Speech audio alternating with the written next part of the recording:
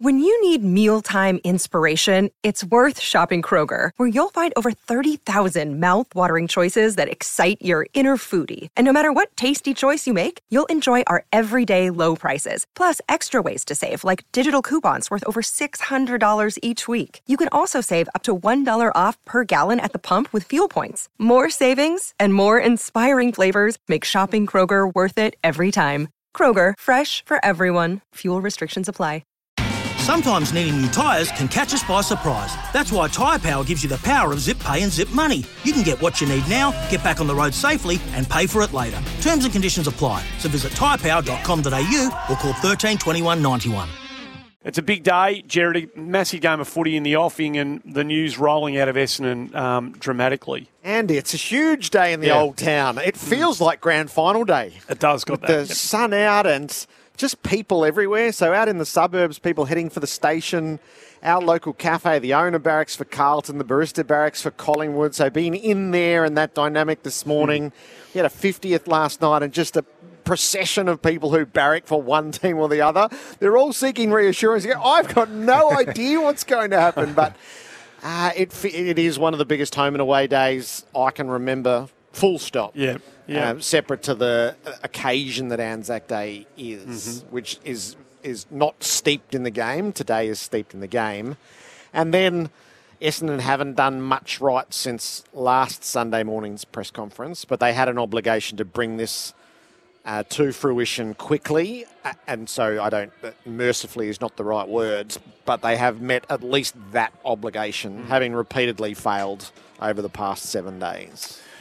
Brenton Sanderson's been with me from the word go this afternoon. Kane Corns joins us for the call of the game. We've co-opted you in a little earlier because we are waiting for Essendon. We'll go to it as soon as we can. There was no doubt that this was going to be what happened today, was there? No, you could see that in the rooms last night, couldn't you? Yeah. When he's emotional, in tears. The writing was clearly on the wall. Admirable performance from him right from Tuesday, really, when he turned up to training through until last night, where he was pretty stoic. But the scenes in the room last night confirmed what was going to happen, and it finally did happen.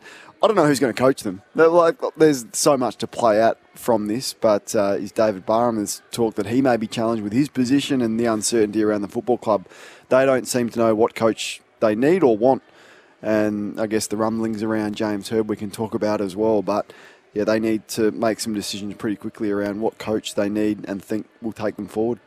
So how legitimate are those rumblings? I thought it was kind of wild speculation when it emerged. No, there is one faction who would like that to happen, and were they to seize power, I think they would restore Hird as coach. So the trouble around it's not your regular question, who are they going to get coach, it's who's going to hold power at Essendon to make these decisions. And that really has to be resolved first. So I expect that there are numerous departees unless they seize power, in which case they'll need the club has to, whatever this bloodletting is, one caucus has to get control of that club and annihilate the other, just so that they can actually choose a direction. It's got nothing to do with us on the outside. It's all about them trying to plot a course, and it is riven in there at the moment. And until that is resolved, it's an imponderable as to who would coach. And I don't think the best credentialed people would even think about stepping into that environment until it was resolved.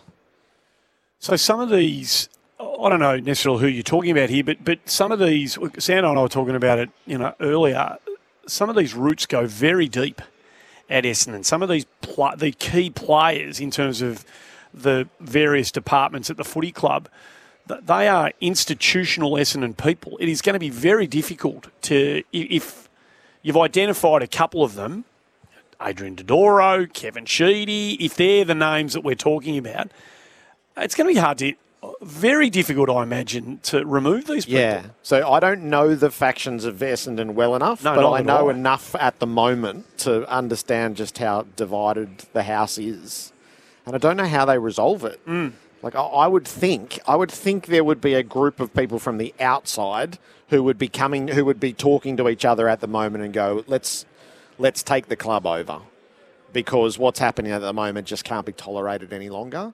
Do you know who they might be? No, I don't. No. But I would think that people well-credentialed people in Victorian life who have Essendon at their heart at the moment would be looking and going, well, this is the same board which seems to be split down the middle. It's the same administration which seems to be split down the middle. Yep. The only resolution here is that to actually break all that nexus, step in and seize control of the club, which I presume they would do in a landslide. So how long does that take? I don't know, because I don't know the Essendon Constitution well enough. I imagine it would take some time, whatever that means. Yeah, but it depends whether people would selfishly hold on to power. So that goes to everybody's own conscience at the moment. Like, if there was a proper group, I'm reluctant to even give you a theoretical name because it would be unfair on that person. But if there was an esteemed figure in Victorian life who belongs to the Essendon Guild, who was prepared to put together an alternate, I think the incumbent would have to hand the keys over. You've had it for this long, and look where it is. The only way out is a fresh start. So let's just do this the right way. I think it would be... I think that's the most logical way, is if you truly want Essendon to succeed again, that would be the quickest way to achieve that end. Sando, to take the position, to accept the invitation, unless you are an absolute last chancer, and this is your only, you're never going to get another invitation to coach a footy club again. How conscious are you of all of the things that Gerard's laying out and are out there in the football ether at the moment? Oh, it's a really difficult question, Andy, because you're right. If you've got a young, passionate assistant coach who would just love to coach an AFL club, they're going to jump at any opportunity that they get. And unfortunately, you inherit sometimes what we're seeing now with the Bombers. So I think I don't think they can't really appoint another coach until they get everything else sorted first. Like, everything has to be more stable. But don't worry, there's plenty of assistant coaches who would jump at this opportunity if it was offered to them. So I want you three. We're waiting for Dave Barham and Xavier Campbell. I want you three to. How does James Hird play if there isn't a board challenge, and if James Hird emerges in the next 2 weeks as the next coach of the Essendon Footy Club?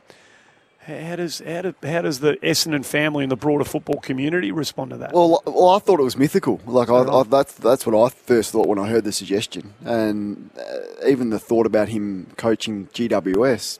That's not to say that you don't wish him well and you'd love to see him back in football, but to give it to a coach who hasn't been there for 7 years, Sando, you know how quickly the game would move. I'd love to see him go back and have a senior assistant coaching role and do what Michael Voss has done and do what others have done and build on that resume, understand the game, make sure he's in the right headspace to do it. So that was my initial response. I'm just being honest that I thought it was a myth. But the more you speak to people like yourself, Gerard, and what you're saying, that there is more than myth around it. But I think it would be a significant backward step to go to James Hird. That would be my belief. It would be incredibly divisive. Because there is one group who passionately believe that he is the only figure that can heal it, and then there'll be the rest who are going, this is madness. And most non-Essendon people will find it preposterous. That doesn't really matter, because Essendon can be an island, but only if they're together in it. Joe Watson spoke last night, is you have to shed the past, not hand yourself back to it. So it's... Leon Cameron, I thought, was just compelling on Crunch Time yesterday, and he said to go in, you would have to first see the external review. So as someone who wants to be their senior coach, you would have to see the external review to get the full lay of the land. That was his parameter. So that needed to be done first. They're going to have to run both in tandem, but that's going to narrow their field significantly. So therein lies the issue, right? In terms of timeline, so you mentioned Constitution. We don't know how long it would take to tip the board out and institute a new one.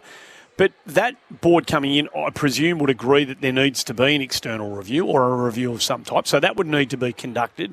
Now we're into the trade and draft phase of which should be a vitally important time for Essendon, without a coach, potentially without a coaching staff, potentially with an upheaval around their recruiting and list management area. CEO. I mean,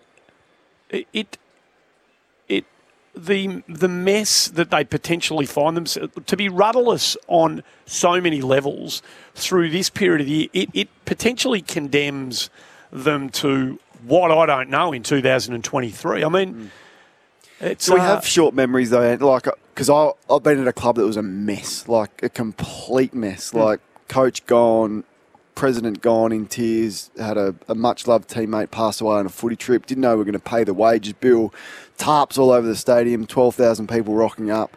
You get good people in the good positions, though, and it turns quickly. So you go from winning 5 games in 2012, complete mess, thought they weren't going to pay the players, that they were going to pack the joint in, to winning a final on this ground a year later and then playing in a prelim, kick away from a grand final the year after. And Sando's been in situations probably in his time that looked pretty negative, like Hawthorn last year, paying out Alistair Clarkson 900, Jeff Kennett, the circus around that, and then you get a good person in, good coach in Sam Mitchell. He looks like he's going to be a good long-term coach. Collingwood. Well, Carlton a year ago. Carlton a year ago. So I think right now it is a mess, and that is a fact. But if you get good people in the right positions and some really strong leadership, they're a big club, a well-resourced club with amazing facilities. They play in all the big games. They've got some good young core group of players. Yeah, so their list is not hopeless. They're just playing the wrong way. Yeah. So the change of coach is the right strategic decision. It's happened in a hopeless way. Hopeless, as bad as I've ever seen. It's the right decision. Now they have to get their club in alignment to be able to land a coach. Now, you don't need to land a coach until the first week of November. So I don't imagine they've got to hold their list together. So they've got to make sure 8 blokes don't walk out. They've got to use their draft pick well, and they certainly have the expertise there for that, whether they continue in the long term or not. And then if they've got 1 or 2 targets, they just need to get themselves into a position where they're viable to get them. But if they're not bringing a trade in this year, that's okay. They've done that. Yep. So I agree with Kane. If you can get the right person to step in and go, we're going to sort this out in 8 weeks, and we have 8 weeks to do it, and then we put the right strategic plan in place with that list, they will immediately be better next year. Jared, I spoke about Kane's your exact experience with Port Adelaide. We had a Geelong back in 99. So Gary Ayres left to coach the Crows. Lee Colbert left to captain left to play for North Melbourne. And all those senior players were let go. And then 7 years later, they win a premiership. So it's exactly what Kane mentioned with Port Adelaide. But that was the appointment of Brian Cook first. Yeah, you mentioned. So that's a strong CEO and he at the time was an up-and-comer, really. I mean, he had the success at West Coast Eagles.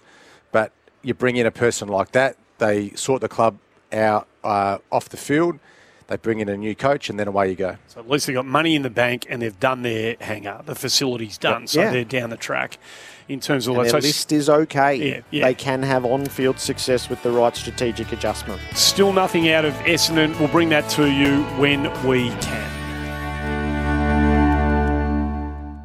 Want to witness the world's biggest football game? Head to iCanWin.com.au, predict Australia's score with a crystal ball, and it could be you and a friend at the FIFA World Cup Qatar 2022 semi-finals, all thanks to McDonald's. Maccas, together and loving it. TNCs apply.